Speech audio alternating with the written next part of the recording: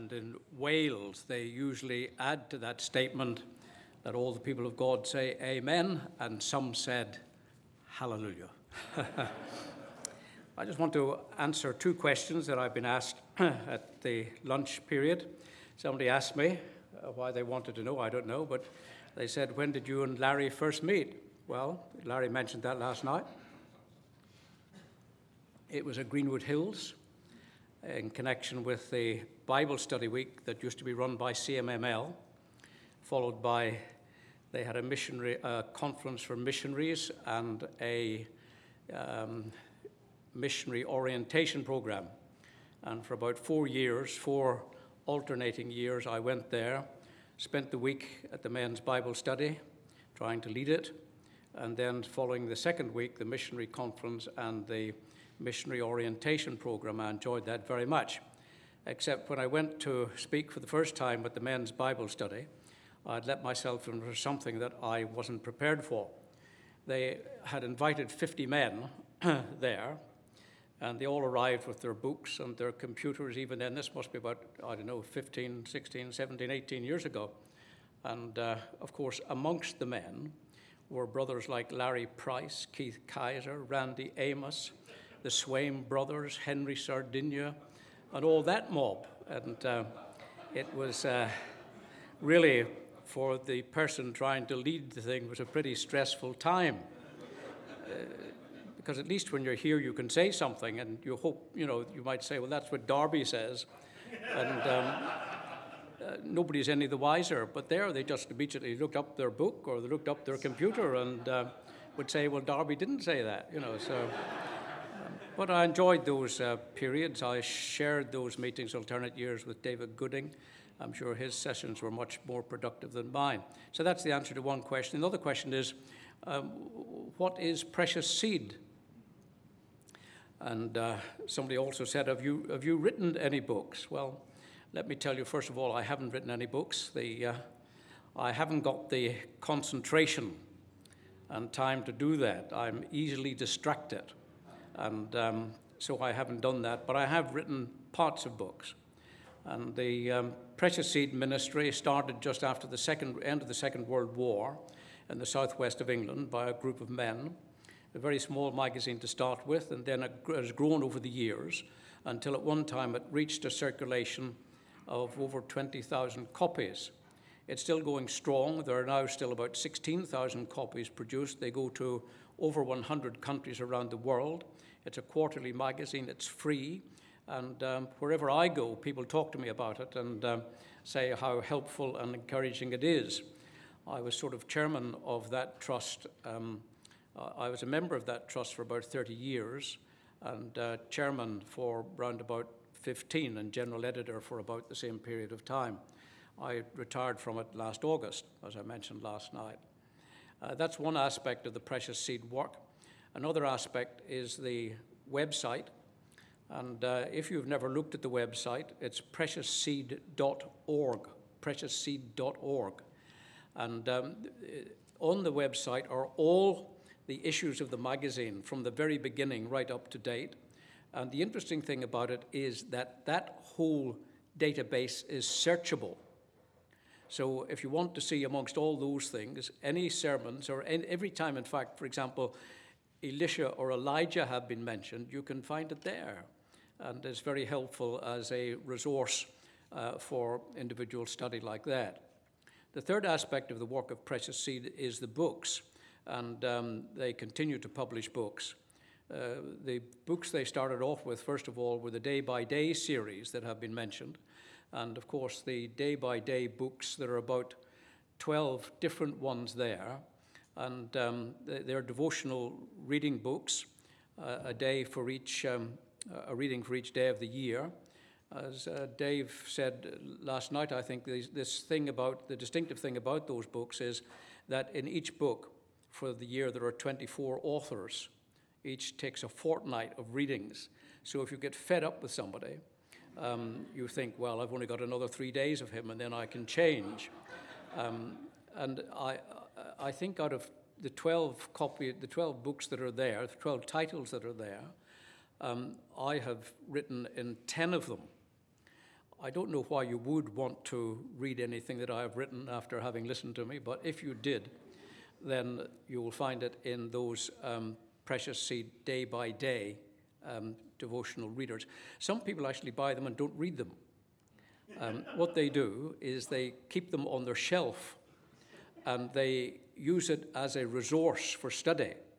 Because if you want to find out what I might call the sort of the classic or typical brethren or assembly interpretation or teaching in connection with almost anything in the Bible, you'll find it in those books. So do have a look at them, and it'd be nice if at the end of the conference there were no books to be sent back to our friends at Gospel Folio Press, because not only do they pay for the carriage here, but they also pay for the carriage back again, so you could save them some money as well.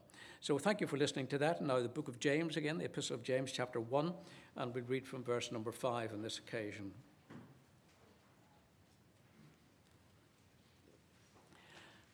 If any of you lack wisdom, let him ask of God, that giveth to all men liberally, and upbraideth not, and it shall be given him. But let him ask in faith, nothing wavering, for he that wavereth is like a wave of the sea, driven with the wind and tossed. For let not that man think that he shall receive anything of the Lord. A double-minded man is unstable in all his ways. Let the brother of low degree rejoice in that he is exalted, but the rich in that he is made low, because as the flower of the grass he shall pass away. For the sun is no sooner risen with a burning heat, but it withereth the grass, and the flower thereof falleth, and the grace of the fashion of it perisheth. So also shall the rich man fade away in his ways. Blessed is the man that endureth temptation, for when he is tried, he shall receive the crown of life, which the Lord hath promised to them that love him. Let no man say when he is tempted, I am tempted of God, for God cannot be tempted with evil, neither tempteth he any man. But every man is tempted when he is drawn away of his own lust and enticed. Then when lust hath conceived, it bringeth forth sin, and sin, when it is finished, bringeth forth death. Do not err, my beloved brethren. And I'm sure God will add a blessing to the reading of his word. Now, we spent our time this morning in my message from James chapter 1, talking about the background, talking about different ways of looking at the Epistle of James, thinking about who had wrote it and to whom he had written it. I mentioned, I think it was probably one of the first epistles that was written, probably written somewhere around about AD 62, 63, 64, a very early epistle indeed. James was writing to refugees, trying to cheer them up in the midst of all their troubles and persecutions, and he was telling them how he felt, and therefore how the Lord feels, that one should handle trials that come our way. And we ended up, I think, at the point where James was advising that it is beneficial if one can look upon the trial as an investment. That is, if you like, an investment by God in you. And when God takes time to invest in you, he's doing so not only for your benefit, but also for his own best interests. If I'm going to invest in a business, I do it to help the business, and I do it to help myself. And it is a wonderful consolation to remember in days of trial that God has chosen me. And of course you might ask, well, why did he choose me? And I love the answer that's brought to us in Ephesians. He did it, he chose us according to the good pleasure of his will. I sometimes wonder why he chose me. And I understand from Ephesians, he chose me because doing so brought him great delight. And of course, he not only chooses us, but he supports us and sustains us and helps us and keeps us. And therefore, he has invested in us and expects to see, as any sensible person would, expects to see a return on that investment. And the last thing he wants you to do is to walk away from him, to lose faith in him, to lose hope in him. And he guarantees and undertakes to support you and I in all our trials and difficulties as we go along. The last thing we said was about the ability to see our situation, to see our trial, to see our difficulty in the way that God sees it. And if we can do that, if we can see the big picture and understand that what's happening to us is, at the end of the day, although it might be unbelievable just now, at the end of the day, God is molding us into the type of Christian that he always planned for you to be. And I think that's a great encouragement. Now, I want to cover the next few verses because I should say in verse 5, let him ask of God. Well, sometimes we might feel that it's not a good thing to ask God. I would say to you today, if you are feeling upset with God, if you are feeling, if you like, disappointed and to some extent disillusioned and wonder why these things have been happening to you, then it might well be a good idea to ask God why. And I remember one man in the Old Testament, was it our friend Habakkuk? Habakkuk was a prophet, a preacher, and he went through a period of time when he was making these prophecies and nothing was happening. They weren't being fulfilled. And Habakkuk got a bit worried about that and a bit fed up with it, I think. And he one day went to God and sort of said to God, when are there going to be answers to my prayers? When are these prophecies going to be fulfilled? And then he thought that maybe wasn't the best idea in the world to have spoken to God like that. So he went away and he hid himself in a tower, expecting, if you like, perhaps, as we have heard, the bolt of thunder or the flash of lightning from God in judgment upon him. And he didn't see any of that, and he did just hear the voice of God. And I love to think of it this way. God said to him, Habakkuk, listen, Habakkuk. The just shall live by faith. Listen, I want you to live by faith. I'll do the fulfilling in due course, but I want you to live by faith. And had Habakkuk never asked the question, then the answer would never have been repeated 3 times in our New Testament. So ask God. You say God might be angry. Look at our verse. He is a God who giveth to all men liberally and upbraideth not. He is a God of patience, a God of kindness. He understands your situation and how deeply you feel the trial. He will not be angry with you. He will not upbraid you. He'll take you by the hand and help you through the darkest days of your life. And then verses 6 and 7 and verse 8 as well are suggesting to us that if I am going to ask God, then I must be prepared for the answer. And the answer might just be that you've actually seen nothing yet, that there's worse to come. So take a second breath before you ask God, because it might be that there's worse to come. And of course, that has been proven in people's experience time and again. They thought they'd already reached the bottom of the barrel, only to discover that they would go right through the bottom and even lower than they ever thought was possible to go. And so he says, if you're going to ask God, you need faith. Faith to ask, faith to accept the answer, and faith to go on. Maybe it's better, after all, not to ask. Wait until that day when that little verse I quoted you at the end, when you wait till the loom is silent and the shuttle cease to fly, when God unrolls the canvas and shows the reason why the dark threads are as needful in the weaver's skillful hand as the threads of gold and silver in the pattern he has planned. If I'm doubtful when I ask God, if I wonder whether or not God can do it, then I better not ask, because here it says, let not that man think, the man who doubts, let not that man think that he shall receive anything of the Lord.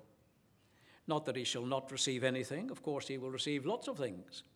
But he will not receive any specific answer to that specific request, because in his heart he doesn't really believe that God will answer.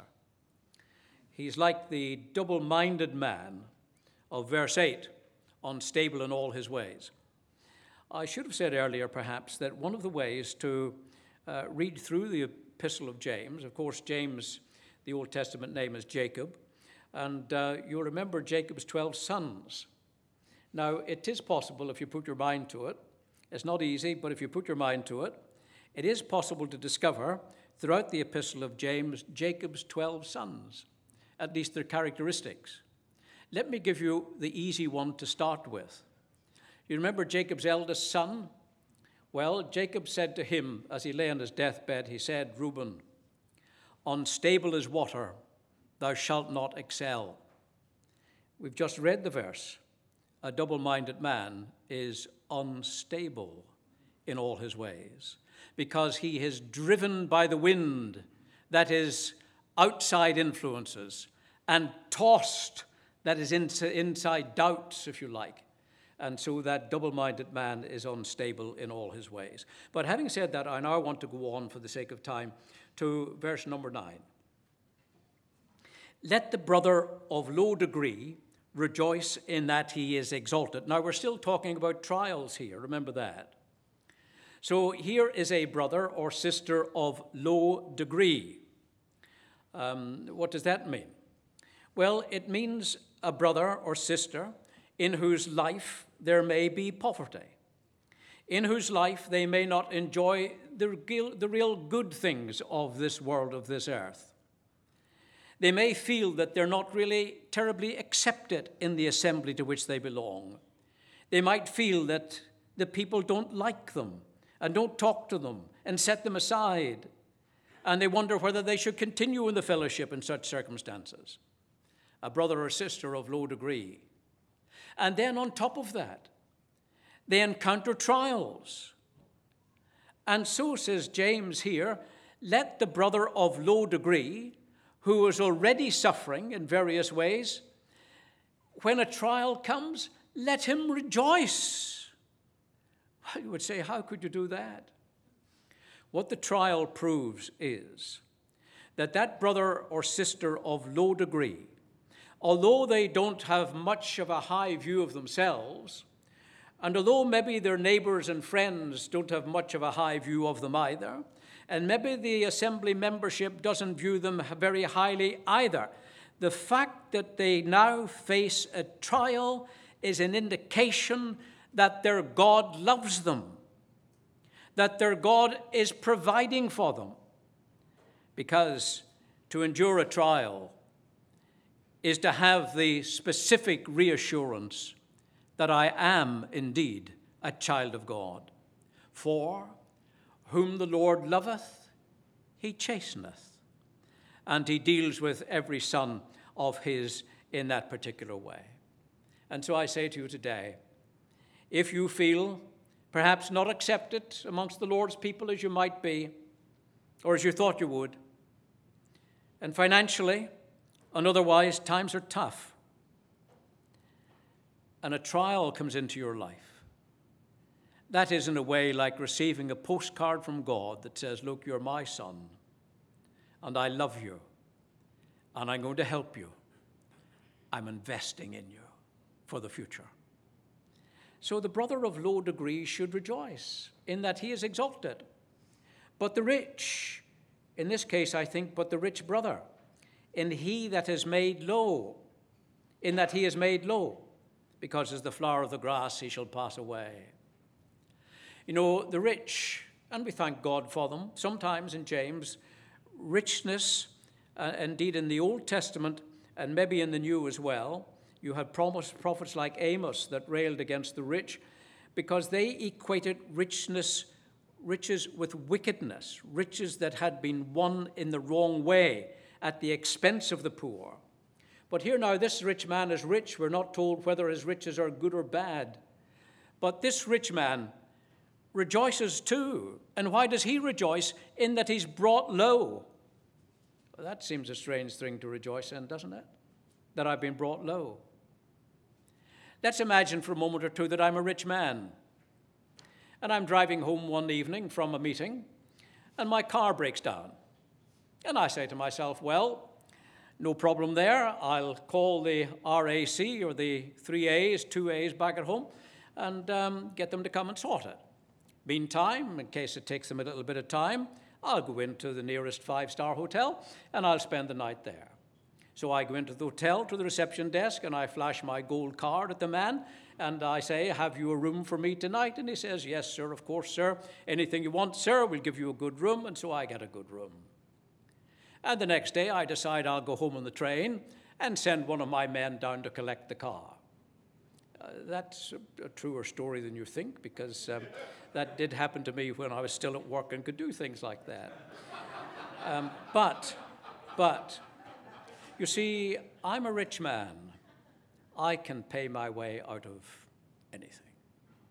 However, sometimes the Lord might bring into my life something that money can't solve. Health, bereavement, other sorrows. And I was going to say, in spite of my riches, but maybe even because of my riches, these other things bring me right down to bottom base.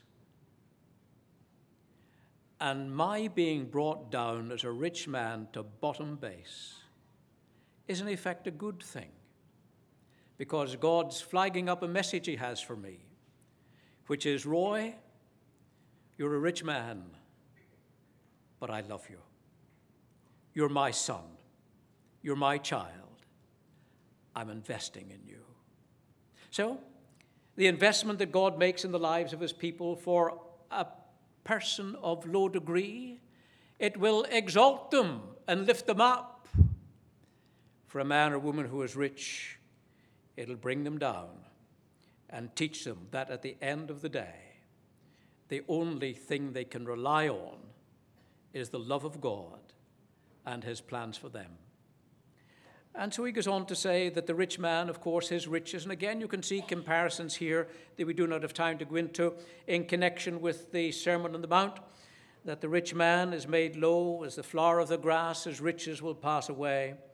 The sun is no sooner risen with a burning heat, but it withereth the grass, and the flower thereof falleth, and the grace of the fashion of it perisheth. So also shall the rich man fade away in his ways. I mean, that would be particularly appropriate for the Middle East, talking here of the grass and the flowers withering. And one of our trips to Israel, we went there, I think, in the month of March, and our tour guide said to us that when we were there, the flowers were in full bloom. Beautiful it was. And our guide said, good job you're here and not here 3 weeks later. He said, these flowers last about a month, and then they're gone.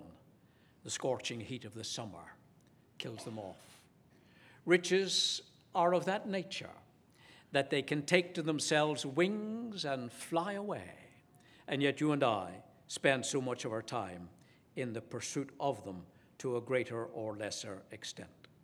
I want to draw your attention to verse 12, which sort of wraps up what we've been saying so far. Verse 12 is a little summary of the teaching of the first 11 verses. And what he says here is, blessed or happy is the man that endureth trials. In other words, if I come through a trial, then I am blessed, I am happy. For when he is approved, is the idea of this verse, not when he is tried, but when he is approved, he shall receive the crown of life, which the Lord hath promised to them that love him. Now, there is no doubt in my mind that one of the crowns that we shall receive in a coming day at the judgment seat of Christ is the crown of life, amongst other things. But I'm not so sure that that's what is meant here. The objective is that when God tests me, I am approved. If God thinks I'm going to fail, he'll not test me yet. I mean, there's no point in testing a 4-year-old with the information that a 12-year-old should know. We don't even do that ourselves. And certainly God would never do that. And we remember, too, that with every trial, just in case, he provides a way of escape in case it does become too much. You might wonder, can a trial turn into a temptation? What do you think? I'm not sure that it can. Remember, a trial comes from God to help us fly. A temptation comes from the devil to make sure we fall. I'm not too sure that the two of them, one can turn into the other. So here he says, blessed is the man that endureth temptation, for when he is approved. when he has passed, when he has come through, what will happen? He shall receive the crown of life. I think this is indicative that this crown of life is gettable down here. Now, it's not that people walk through life with a nice crown on their head or something like that. The crown of life here, I think, is a figurative statement. The crown of life is a crown for living. A crown is worn by a king or a queen to demonstrate their authority and their confidence. And what coming through a trial does for me is to give me confidence. And if I have that confidence, then when the next trial comes my way, as it undoubtedly will, I can face it with my head held high, knowing that he brought me through that. Therefore, he can bring me through this, no matter how different it might be. For when he is approved, well, when are you approved? When does that happen? Well, supposing you had set a test to get into one of these famous colleges in Claremont, and you have set the test, you've sat the test, and you don't hear anything from the college, so you ring them up and say, I would like to know whether or not I passed the exam. And the nice lady at the other end of the phone says, well, I don't know. You say, well, when might I know? He said, well, you won't know because we don't tell people when they've passed. You would say, do I want to go to this college? They say, no, we don't share that information. I'm sorry, I can't tell you how you've done. Well, I said, well, do I have to do it again? No information on that. You'd say, that's all a bit strange. But if you ring up and say, how did I do? And they say, you passed. You say, wow, look at that, I did it. Or if they say, no, you didn't, you say, well, I'll try again. You see, a trial can only be beneficial if we know we've passed. And I think you know that you've passed your trial in a variety of ways. Number one, you're here today. You're still going. You're still going on for the Lord. That's great news.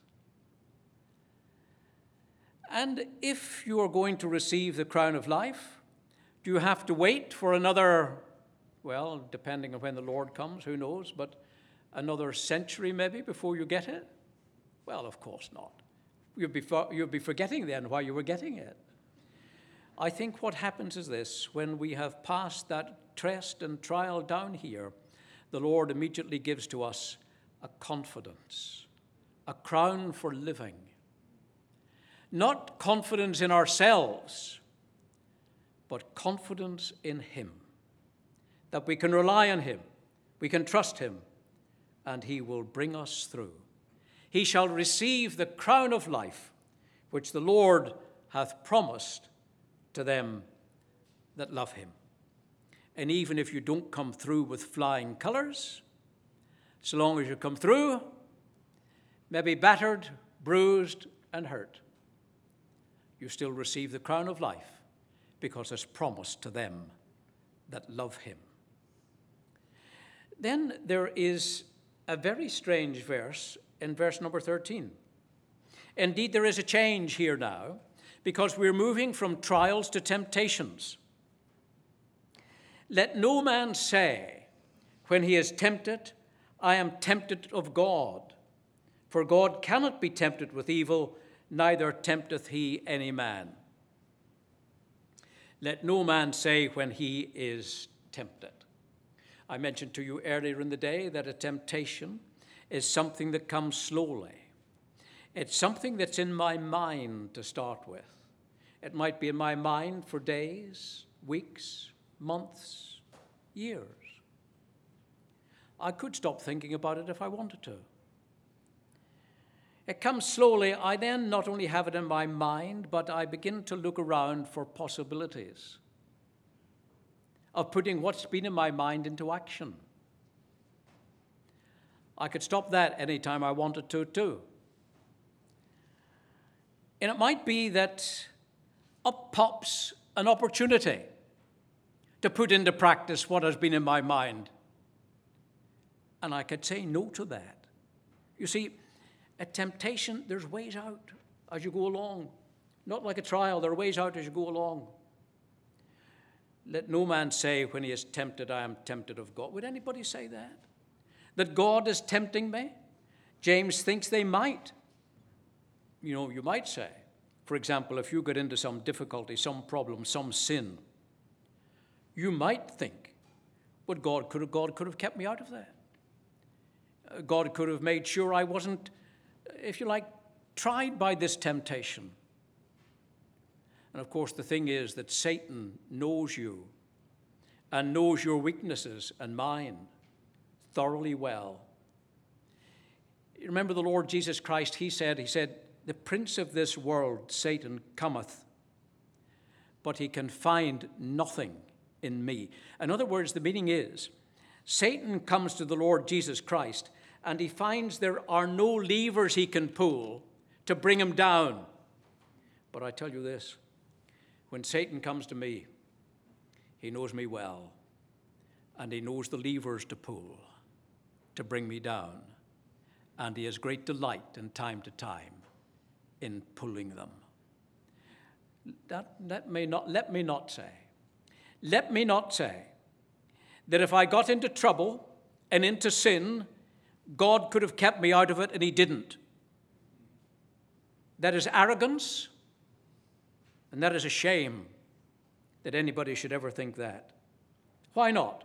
For God cannot be tempted with evil, neither tempteth he any man.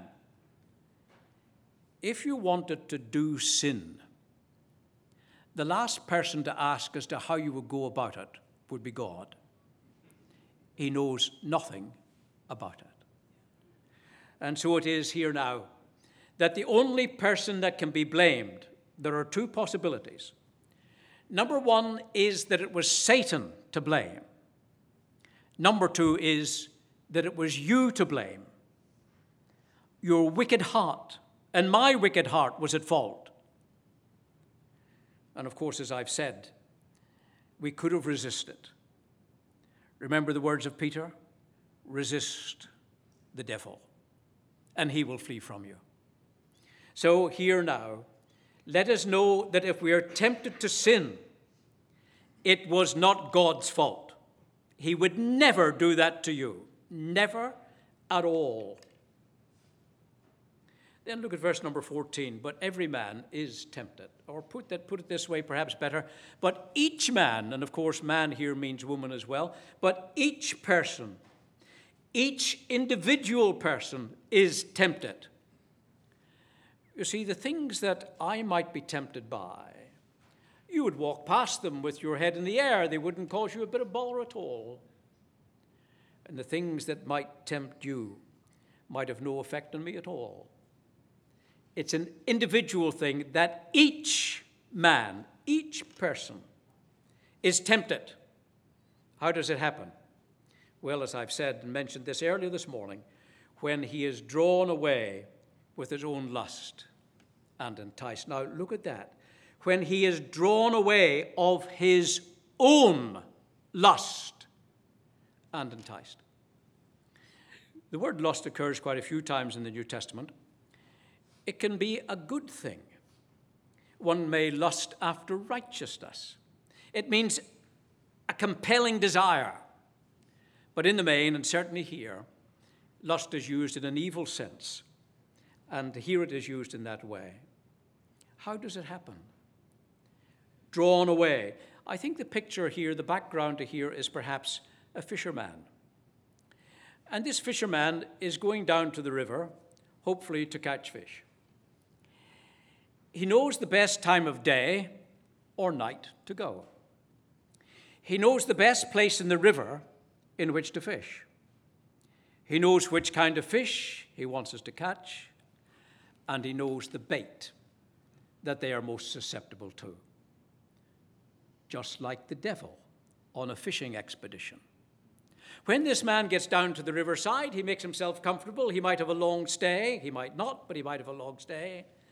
And so he attaches the bait to to the hook and to the line and casts it into the river. And in the river, at this point, there are quite a number of fish. At first, they sort of ignore the bait, really. They have other things to do. And then one or two of them notice this bait, you see, and they look at it. And it seems the longer they look at it, the better it looks. And so in order to really try to get them to bite, the fisherman begins to move his rod a little bit, you see. That moves the line, that moves the hook. And suddenly this bait, from just sitting in front of you, is now moving from side to side. And these fish are watching it. You would think they were at Wimbledon at a tennis match or something, and so the bait moves and they move. And it gets a grip of them. Now, there are some old fish there, and they've seen all this before, you see, and they're not going to do anything, are they? But there are some younger fish there, and they see it moving, and they're watching it, and they're watching it. And suddenly, almost out of control themselves now, they go for it, and bang, they're caught, hooked, pulled out, killed, just like that.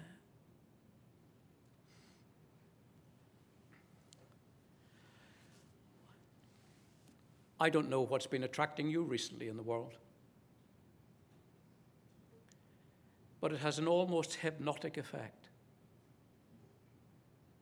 Sin. And you've been watching it, my friend, and maybe so have I. And we watch it, and it grows more attractive by the day. We become obsessed with it. I use the word advisedly. I could have used her or him. We become obsessed with it. Our mind sort of goes. Our thinking becomes harnessed, if you like. And one of these days, I'm going to jump at this thing, and it'll destroy my life. I say to you today, and I say to myself today also, that in this highly technological world in which we live, that each one of God's people who own a computer are maybe 2 or at the most 3 clicks away from disaster. I say to younger men and women in the meeting today, that in your life you will meet other people. Young marrieds will see other people, will think about them, wonder about them, become obsessed by them, and eventually take a step that will not only destroy them, but their family, the other person's family, the children, everybody else too associated with it. You would think if you could get somebody to sit down and write down on a piece of paper the pros and cons of a relationship into which they should not be entering, that would make so much sense that they'd never do it. But the thing is, you see, they're caught up already. They're enchanted. They're hypnotized. They're acting illogically. Common sense has gone. And I say to you today, if you find yourself in some circumstances just like that, or if you do in the future, what are you going to do? I say to you this: the sooner you stop it, the better. You can still get out of it. Maybe tomorrow it'll be too late. What am I to do? What I am to do is that I confess my sin to God, and I make that phone call, or I write that letter, and I say no. Many say yes. And as I say, it is a most destructive influence in the lives and testimonies of Christians. as described in verse number 15. Then when lust hath conceived, in other words, in my heart and in every heart, there is a lust after evil which must in the Christian be controlled and sat upon and beaten down. But when lust hath conceived, when I begin to think about it, when I begin to take steps in connection with it, what happens? It bringeth forth sin. Now, this is birthing language, isn't it? Conception. When there's a conception, it's followed by a birth, generally speaking. When it hath conceived, it bringeth forth, it gives birth to sin. And sin, when it is finished, bringeth forth death. There are some things that you can get involved in that you will never be rid of, because it gives birth to something. The idea of an affair and a relationship is only an example of that. Maybe out of it a child is born. That child will probably live longer than you live. And if it's other things to which you have yielded to temptation, what it gives birth to will live with you for the rest of your life. It may be that you eventually repent and you confess your sins in the knowledge that God will forgive you, and He will. And your family might forgive you too. And the assembly might forgive you as well. But you will never, ever forgive yourself. This thing will live with you and haunt you for the rest of your days. Sin, when it is finished, bringeth forth death. It may result in physical death, as happened to some in the church at Corinth. For this reason, many are weak and sickly among you, and many sleep, many die. Of course, death is not always due to sin by any means at all. James later talks about a man who is ill, and he's ill because he has sinned. And so he sends for the elders of the church to confess his sin, and they are not. You see the idea of the thinking here that James has in mind. And of course, as we think about this, let us know, let us remember, we shall never be able to forgive ourselves. And remember this, that Satan will never, ever allow us to forget. Such things will destroy you for the rest of your life. Even if you were to leave the assembly, leave God's people, walk away from the Lord, this thing will still be with you. And you will never, ever lose it. It makes it very solemn. It's not only a message for young people, it's a message for the middle-aged. It's a message for the older folks as well, because we're all vulnerable. And as you go away from this meeting this afternoon, I don't want you to go away downhearted, but I have felt I should bring this message to you. But if this is a message for you, take my advice. Make that decision. Make that call. Call it off. Don't do it.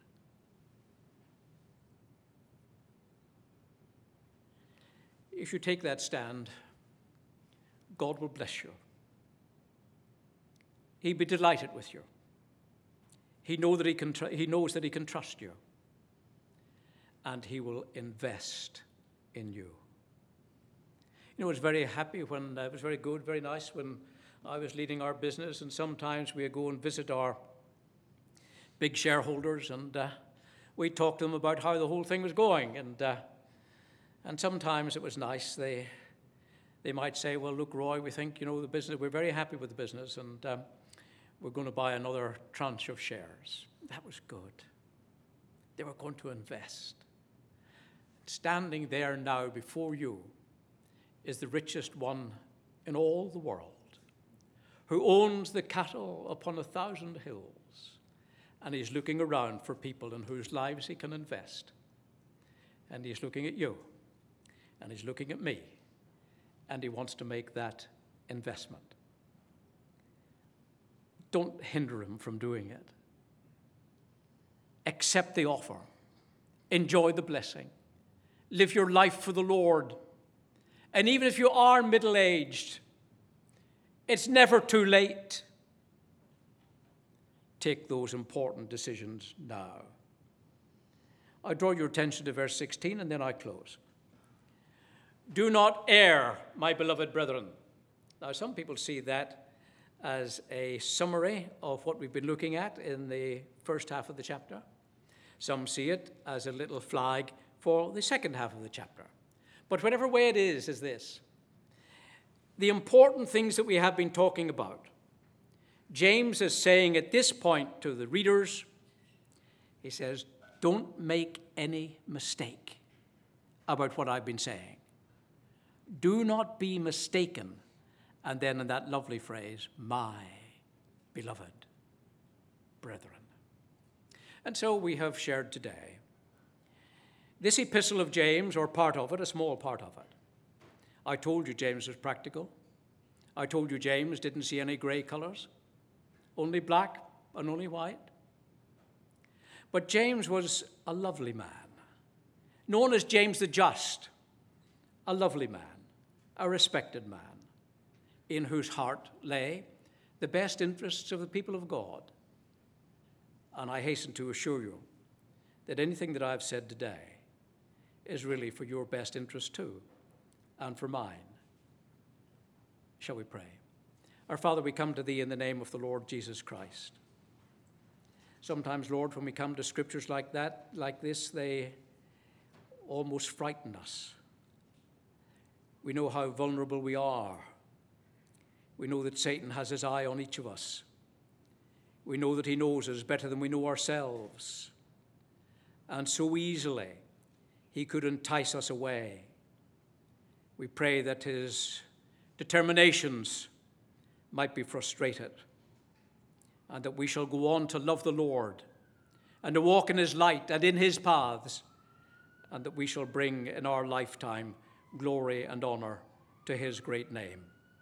We thank thee, our Father, that thou hast indeed invested in thy people, and we pray that thou wouldst help each of us to repay that investment with interest, so that when we too stand on the other side, in that wonderful other shore, that we shall indeed hear there also those words, well done, good and faithful servant, enter thou into the joy of thy Lord.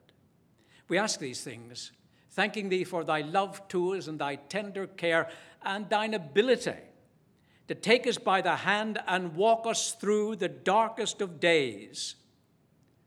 Help us, Lord, to walk tall with our heads up high and not be afraid of the dark.